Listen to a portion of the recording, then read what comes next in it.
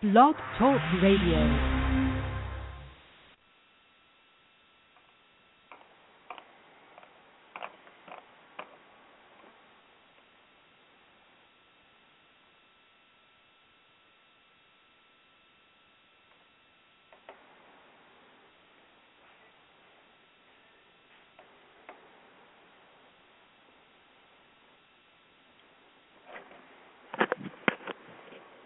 All right, everyone, welcome to another episode of Green Magic, Green Medicine with your hostess, Miss Susan Weed. We seem to be having technical difficulties with uploading the little sound plugs we do to begin the show. So I want to remind everybody that this show is a half-hour class, basically, on herbal medicine. Herbal medicine is people's medicine. And we do the show every Tuesday night at 10 p.m. Eastern Time. And right now we're going to see if we can get the song Blessed Are We to play by Kellyanna.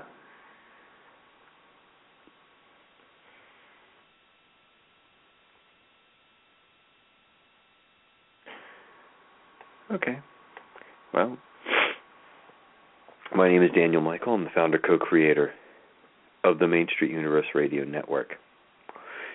And the songs and plugs appear to not be working this evening. Sometimes that happens. So we shall move on. Again, the show is Green Magic, Green Medicine. It's on at 10 p.m. Eastern Time.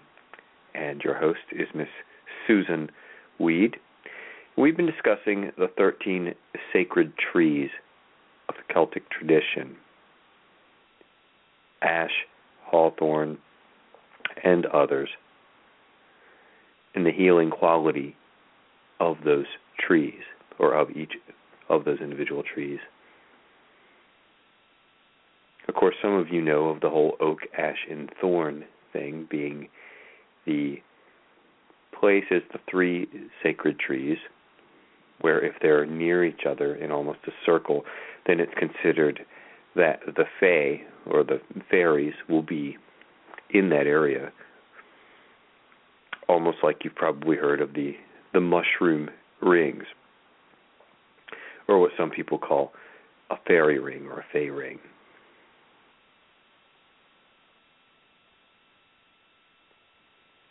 One of the interesting aspects, I thought, and there Susan is now. I'm going to go ahead and bring her on. Well, welcome, Susan Weed. How are you? Just fine. Actually, I've been here the whole time. We have been having some technical imperfections. So I gathered. I said, oh, dear, his system isn't telling him I'm there. Oh, gosh, and you just popped up, too. And I'm like the first song I pressed, it's still twirling around. It's like a button that's twirling around, not doing a thing. Oy, oy, oy, oy. Oh, gosh. Is it a retrograde Mercury, or what's going on? One of those days where you might get a headache.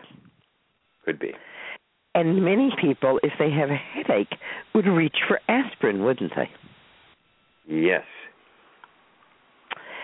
And if you're a chemist, then you know aspirin under the name acetylsalicylic acid.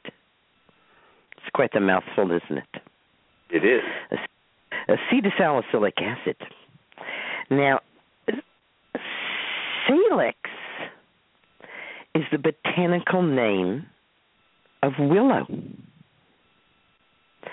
And if anyone has ever told you that aspirin is made from willow bark, I am here to say that person really knew what they were talking about, because it's true.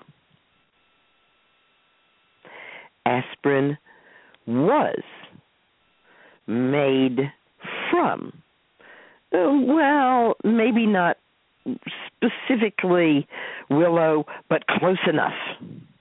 Okay. Close enough, because the salicin in willow, salix, and other plants was the source material for the original drug. Now, for some reason, willow wasn't thought to be able to be commercially useful. So they actually extracted the salicin from a related plant, the spirea plant. Spirea is in the rose family, and it's sometimes called bridal veil. It's a very pretty shrub with lots of mounds of tiny little white flowers.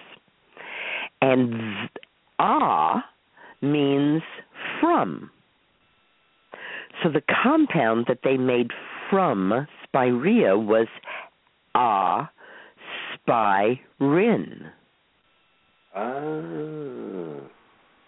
Aspirin. I've heard they make it out of something else now, and that it's not as from those natural extractions. That's something. I remember years ago an old guy told me it came from willow bark, and I was like, oh, okay. Exactly. There's actually quite a few plants that contain salicins or varieties of salicin. The compounds that we find are named for the first plant we find them in. So this compound was first found in willow, the salicin. And acetic acid is what? Do you know? Many people do. Some people don't. Acetic acid is vinegar. Oh, yeah. Right? So you take one of these plants like spirea or willow or wintergreen, Gaultheria procumbens, which is a great source of salicins, and soak them in vinegar. Then you have salicin and acetic acid, and the compound that's made is acetosalicylic acid.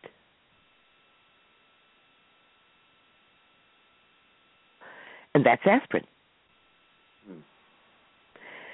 So in this case, when we make our herbal remedy, we are actually making, as this old codger told you, we are actually making aspirin, not something that works like aspirin, but actually making aspirin. So willow, you may have already guessed, is the fifth tree. We're talking about the Ogham system, which was a system, some people say a system of writing, but in a more expanded view, it was a system of notation. And many things could be denoted by the Ogham. They were knitting patterns. They were tide tables. They conveyed a lot of information depending on the context that they were used in, and they were associated with weather patterns, with colors, with birds, with animals, and of course, with plants and trees. So the cycle that we're looking at is a European Celtic tradition of associating the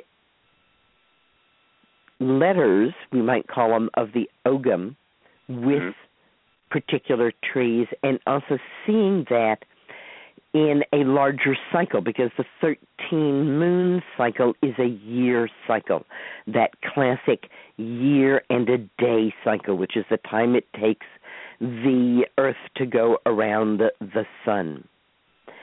So we started with the birch and the conception at the first new moon after the winter solstice.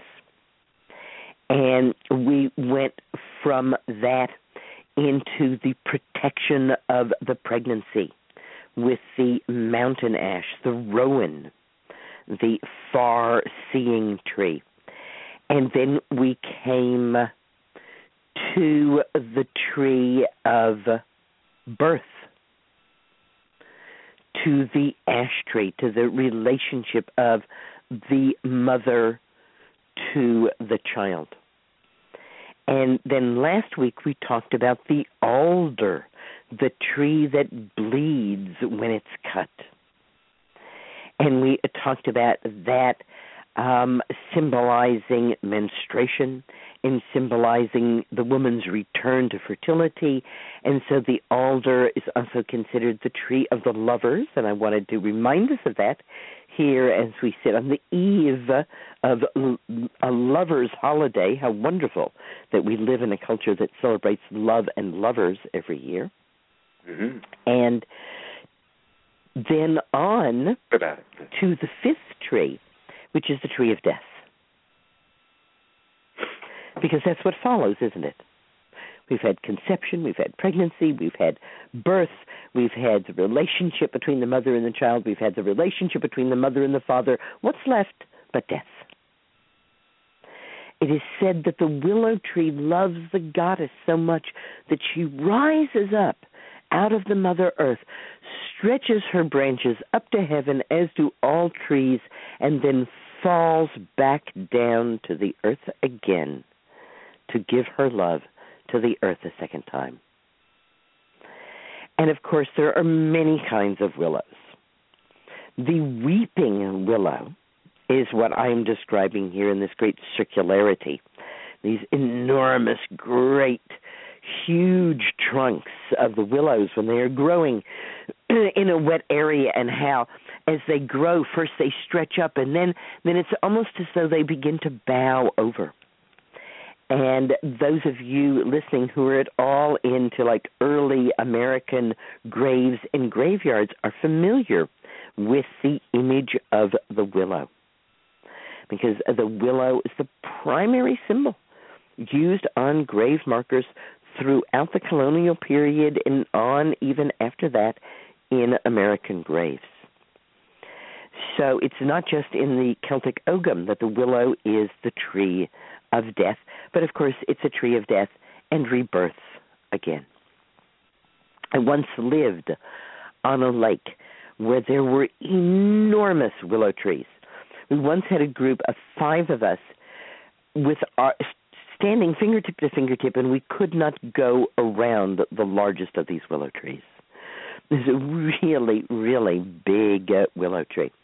Mm-hmm. And several things remain in my mind and my heart about these willow trees, because they were such a strong feature of living right there on the lake. And one was that one day we were visited, speaking of old gents, by an old gent. He drove up, got out of his car, and came knocking at our door and said he wanted to see the willow trees that he had planted as a boy. Wow. Yeah, exactly. And he wasn't, okay, he was an old gent, but he wasn't like 120, you know. He was probably in his 70s. Right. And that's exactly what we said. We said, what? What? How? He said, yeah. He said, this was really bare here. You know, this was, when I was a boy, they had just dammed up this river to make this lake. And actually it was called a pond, Shagbark Pond, that I lived on. And it was a dammed up river, which made skating in the wintertime always really kind of like, ooh, you know, because if you skated too far back on the pond, you got into where the river was going and the water was live and you fell through. Right. Right. So he said, yeah. He says, I was here, you know, when they flooded this up and made this pond, he said, and, you know, they'd kind of killed all the vegetation, you know, that where it flooded there, and he said it was really bare, so I just got some willow shoots and I stuck them in the ground long around here, and I wanted to see how they were doing. And I think even he was surprised when we took him out behind the house to the pond and showed him how enormous those willow trees had gotten, because, of course, he put them right there at the edge of the water. We kept goats. I still keep dairy goats, and we kept goats. It was the first place that I ever kept goats, was there at Shagbark Pond. So our fenced-in area, I don't fence in the goats anymore. I herd them now, but at that point we fenced in the goats. And it was fairly easy to do because, of course, we didn't have to fence the pond side. So we just had to fence kind of an area around, right, and touching into the pond, and then the goats weren't going to swim around and get around the side of the fence. So it was a fairly easy area to fence. But one of the things that we did was we took buckets of water out to the goats every day. And you're thinking, wait a second, excuse me, didn't she just say that the goats had access to the pond? Why are they taking water to them? Well, this was because we had read in not one but several books about goats that goats had an almost pathological fear of getting wet. Now, I will tell you that this is at least partly true. The goats are really great harbingers of weather. They tell us when it's going to rain because they will know 5 or 10 minutes before it's going to rain, and they will head for home. They truly don't like to get wet. So here we were hauling buckets of water out every day to our herd of goats.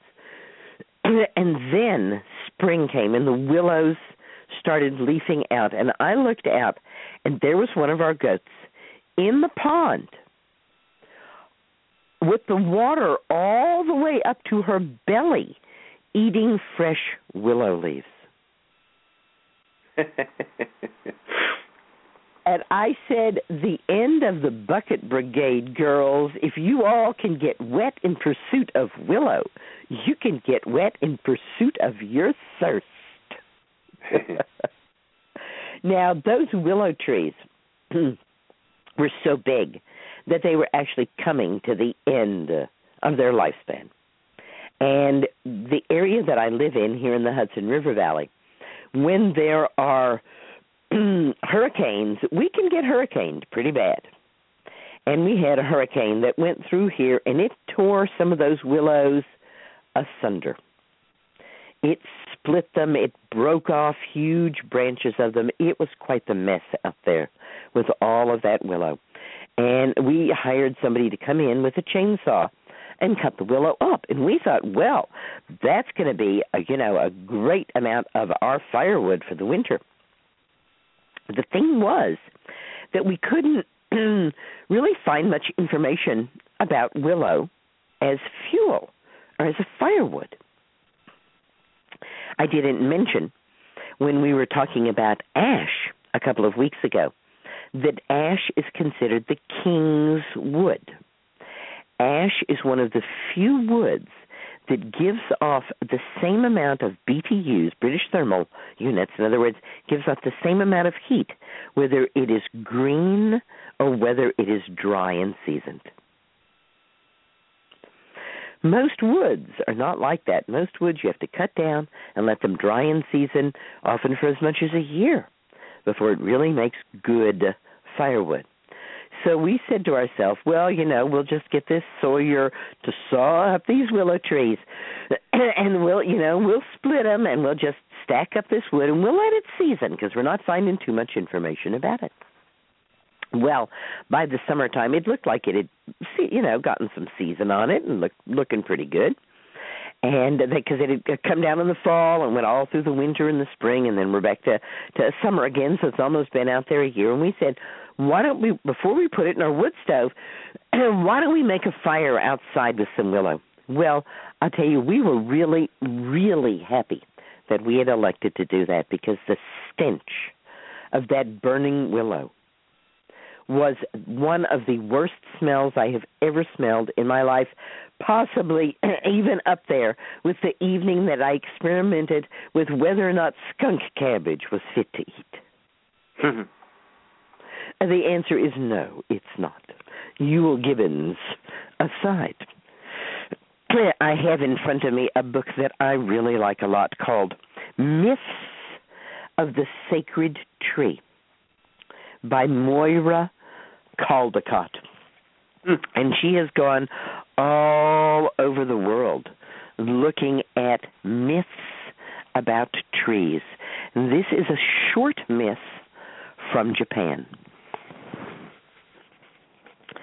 Haitaro loved the willow tree that grew close to his little hut. As the world judged riches, Haitaro had none. But the tree was treasure and temple and company enough for him. And each new season of the year, the willow tree seemed more beautiful than the season before. When the wind blew through the willow branches, no music was finer.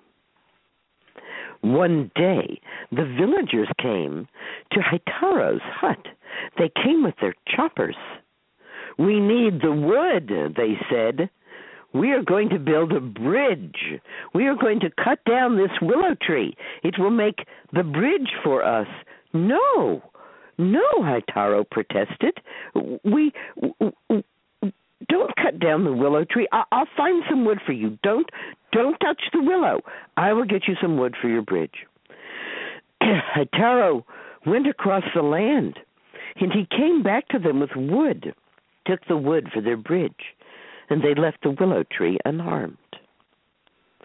That night, as the moonlight shimmered on the willow leaves, Haitaro stood beneath the willow branches and gave thanks to the spirits that the tree had been spared. Something moved. Was it a sliver of moonlight? Haitaro peered into the shadows, and there stood a beautiful young woman. He bowed to her and apologized for disturbing her and backed away, believing that she must be under the willow waiting for her lover. She watched him go. The next night, Haitaro was by the willow again, and as the moon played across the willow leaves again, Haitaro saw movement, and there was the beautiful young woman. Again he bowed to her and apologized for disturbing her. But it was his willow tree in his company, and so he went back a third night and waited. Later that night, until at last the moon shone silver on the leaves of the willow as they fluttered in the wind. And yes, there deep in the shadows, he saw the movement, and he bowed, and then he realized that this beautiful maiden was waiting for someone, was waiting for her lover, and that someone, that lover, was to be himself. And so he reached out his hand to her, and she took his hand, and they were married, and they lived very happily together. And of course, a child was born to them. Each night, they went together and they prayed in the temple that the willow tree made, with its low-hanging branches and its fluttering leaves. And then, one day, the emperor, Toba, ordered that a temple should be built to Kwannon, the goddess of mercy. We now call her Kuan Yin. A new temple to Kwannon needed to be built in the district. And once again, the villagers came and demanded to be allowed to chop down the willow tree. Again, Haitaro argued with them and said that willow was not the best wood to use for this, but they would not be turned aside. Haitaro felt sad. His heart felt heavy. But he thought to himself, I have such happiness with my beautiful wife and such happiness with my child that I will be able to endure this loss. This willow tree means so much to me. And it will be with great sadness that I see them chop it down, but I have my happiness. And so the villagers began to cut the willow tree. They began to chop the willow tree. And the willow wife cried out, "Husband, husband, The room is growing dark." And she fell to the ground, and she covered her face with her hands, and Haitaro saw her limbs twisting and turning as though they were trying to avoid blows, and he could do nothing to help her. He cried out. She cried out. He and his daughter watched as the willow wife lay on the ground, dying. And when the last blow on the tree was struck and the tree came crashing to the ground, the willow wife was dead, and Haitaro was left alone. This book is by Moira Caldecott. She says, "This is based on a Japanese folktale, which I read in Menrod Craighead's The Sign of the Tree. The story was retold by Ayanaka Mitsuyo." And then she continues, "I hardly like to sully this simple and exquisite tale with a comment. The profound love of the man for the tree and the love of the tree for the man speaks for itself. The bridge is a practical earthly object, and the villagers are convinced that other wood will do. But the temple, ordered by the emperor, they simply must have his tree. But how can a temple that is built ever be as holy as a tree? The goddess who lives within us is destroyed in this story in order to build a temple in which a statue of the goddess. Is it not the spirit of the tree that is the true goddess and lives only while the tree lives? If we kill the tree, we kill the goddess. A temple is no substitute for the living goddess who lives within the living tree and your own living love for the trees." I like it. And it makes me think it was more for the emperor than for the goddess. Was that temple. Isn't it so? Indeed, eh?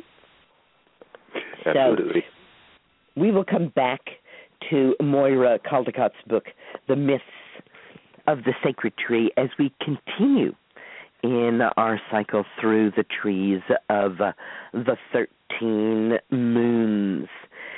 And I want to thank everybody for being with us tonight and remind them that you have a link right there that will whisk them right to my Wise Woman Bookshop. And there they will find my new schedule for the year. I am flying all over the place this year. I have been asked to teach here, there, and the other place, and silly fool that I am, I have said yes to almost everybody. So I will be very much out and about this year. Okay. And you can find my schedule there at thewisewomanbookshop.com, as well as all of my wonderful books. And no, I don't have a book about the trees of the 13 moons. This is a class that I do, and it is one of my favorite classes. And if you want to come out, I'll be doing it this summer here at the Wise Woman Center. I always do a class. For many years, I called it the Trees of the 13 Moons, and nowadays I call it A Day with the Trees. And I like that because it frees us up. I don't feel pressured to have to talk about 13 trees in the few hours of the class, but we can go out and we can see which trees call to us, sit with them, meditate with them, talk about them, talk about the magic, the mystery, the medicine, and all of the lore that is so richly there when it comes to the trees and the people. All right, and I like that too as well. It kind of just lets it be experiential versus putting something on it, you know. Yeah. So next week we will talk more about willow. We certainly have not exhausted willow. As a matter of fact, we've just barely scratched the surface of willow. So much more to say. And the willow wand is used for the novice. Oh, okay. Okay. I'll talk to you then. All right. I wanted to talk to you then. Excuse me. Sorry. But, yeah, we will talk about that and continue this series on willow. And it reminds me of Bruce Lee used to talk about the willow and say it was the mightiest of all trees, because the trees with the stiff branches, if the snow collects on them, the branches break. But the willow in the spring will snap back into life and having its flexible branches, strength and flexibility, basically. Exactly. Those, of course, who are old enough to have been spanked with a willow wand do not appreciate that flexibility. All right, Susan, and thank you again for joining us. You're welcome. Till next week, then. Green blessings, and remember that herbal medicine is people's medicine. All right, green blessings, and I want to say hi to my niece, Moira, who might be listening. I think she's about 13 now, so yes, we do have a Moira in our family. Hello. Oh, how absolutely perfect. Yes. But anyway, you've been listening to Green Magic, Green Medicine. Our closing songs, I don't know if they work tonight, but have a great evening, everyone. And if they do work, they do, and if not, not. And we'll see you all next week, continuing the 13 Sacred Trees, Green Magic, Green Medicine, with your host, Ms. Susan Weed. And thanks again, Susan. You're welcome. Green blessings. All right. There it goes. Yay, music. Forbidden archaeology, forgotten history, divination, magic, cryptozoology, UFOs, nature, science, and spirit. All this and more right here on the Main Street Universe Radio Network.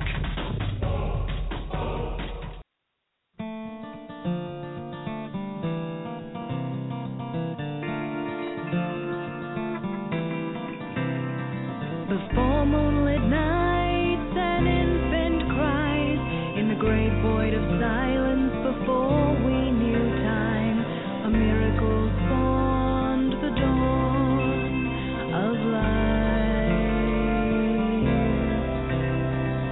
Hear all the stories of how we came to be, our legends, myths, and our hero themes that share the secrets of our cosmic seed. Spin round the starlight, oh ancient sun, spin round until a new day has come. Oh mother and father, where do we come from?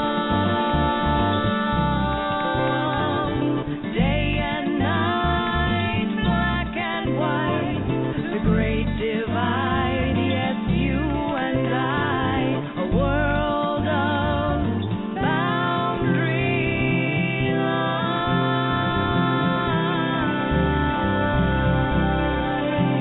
Like the stories we open, we are left with sides to choose.